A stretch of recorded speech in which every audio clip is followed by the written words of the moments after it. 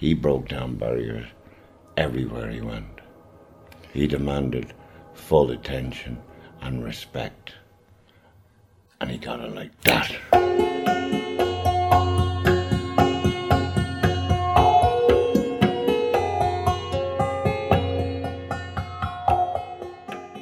Feels like a one-man orchestra.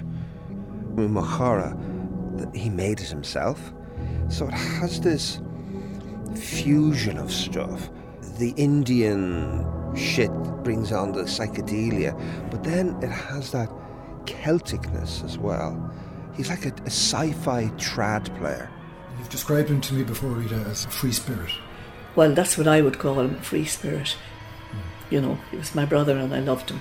To Hear Knows When, Great Irish Albums Revisited, Episode 6, Michael O'Shea.